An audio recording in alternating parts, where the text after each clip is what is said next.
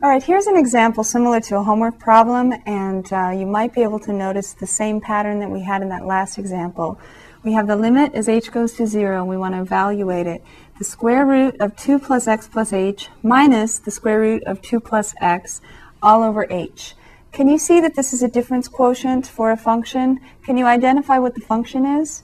If you have a difference quotient, meaning the slope of the secant line, and then you have a limit in front, that's a derivative, isn't it? So this actually does represent the derivative of a function. Can you identify the function? And remember, if it is a derivative, then it's representing f of x plus h minus f of x all over h. So f of x is just this one. Is that true? Square root of 2 plus x. If you plug in x plus h instead of x right here, is that f of x plus h?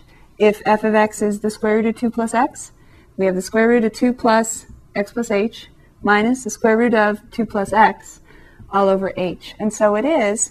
It fits the formula for the derivative of the function f of x equals the square root of 2 plus x. And you could even think about the graph. It's shifted over 2 units to the left and then opens up like that. And this one is the derivative at any x, because notice there's still an x here in this term right here. Now, if you want to evaluate the limit, you don't need to know that this is a derivative. You don't need to know what f of x is.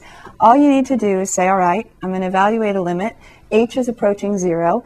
Why don't I try direct substitution and see if it works? So when you try direct substitution, you get the square root of 2 plus x plus 0 for h going to 0 minus the square root of 2 plus x all over 0. So you get the square root of 2 plus x minus itself. You get 0 over 0, indeterminate. So once you get that, you know, okay, I've got to rewrite this thing. So you need to rewrite it. And remember, you want to get rid of these radicals in the numerator. So you want to rationalize the numerator. This one is a pain because it's got two terms with radicals in them. Square root 2 plus x plus h. I got to be careful about my signs. Plus square root 2 plus x. All over the same thing again, to be fair. Keep the scales balanced and all that. All over h still. We're going to multiply. When we do that, we have the limit as h goes to 0. And remember, a square root times itself, you just get to rewrite it without the square root. 2 plus x plus h. Then you have plus something big and ugly minus the same big ugly thing, so they add up to 0. Then you have minus times positive, negative. Radical times itself again. Make sure you put parentheses though, 2 plus x inside the parentheses. So you have minus 2 plus x in parentheses. All over h, don't do what I did last section. I still need to write the bottom, 2 plus x plus h, plus square root 2 plus x. And I don't really care about all this stuff. I don't need to distribute the h because look what happens in the numerator. When I distribute the negative in, I have negative 2 and a positive 2. They add up to 0. And then I have a negative x and a positive x. They add up to 0.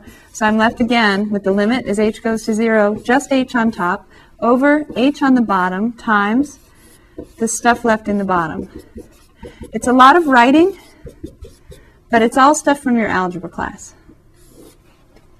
Now when we evaluate this limit, the h's cancel, and we have the limit as h goes to 0 of 1 over all this mess here. But it's going to get better because what's happening? H is going to 0.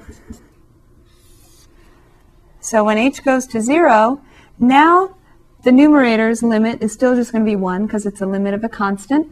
So it's just 1 over, then we have the square root of 2 plus x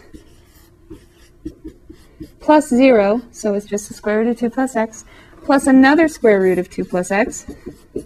So we get 1 over 2 square roots of 2 plus x, and that's the limit.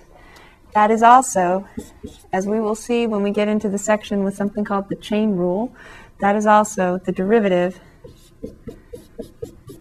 of f of x if f of x equals the square root 2 plus x. Remember that the square root of x had derivative 1 over 2 square roots of x? This is very similar, isn't it? The square root of 2 plus x has derivative 1 over 2 square roots of 2 plus x. So it's got a similar form to the one we already know, but in order to justify this for sure as a derivative, we do need something called the chain rule, and that's coming up in a later section. But the limit is found the same way we've done everything else. We tried direct substitution, we got something indeterminate, so then we said, all right, this particular problem has a radical in the numerator, so I'm going to try to rationalize the numerator. So I multiply by the conjugate, top and bottom. I do a lot of algebra. Some things add up to 0, some things cancel, and I get my limit. Then I can evaluate it right at the end.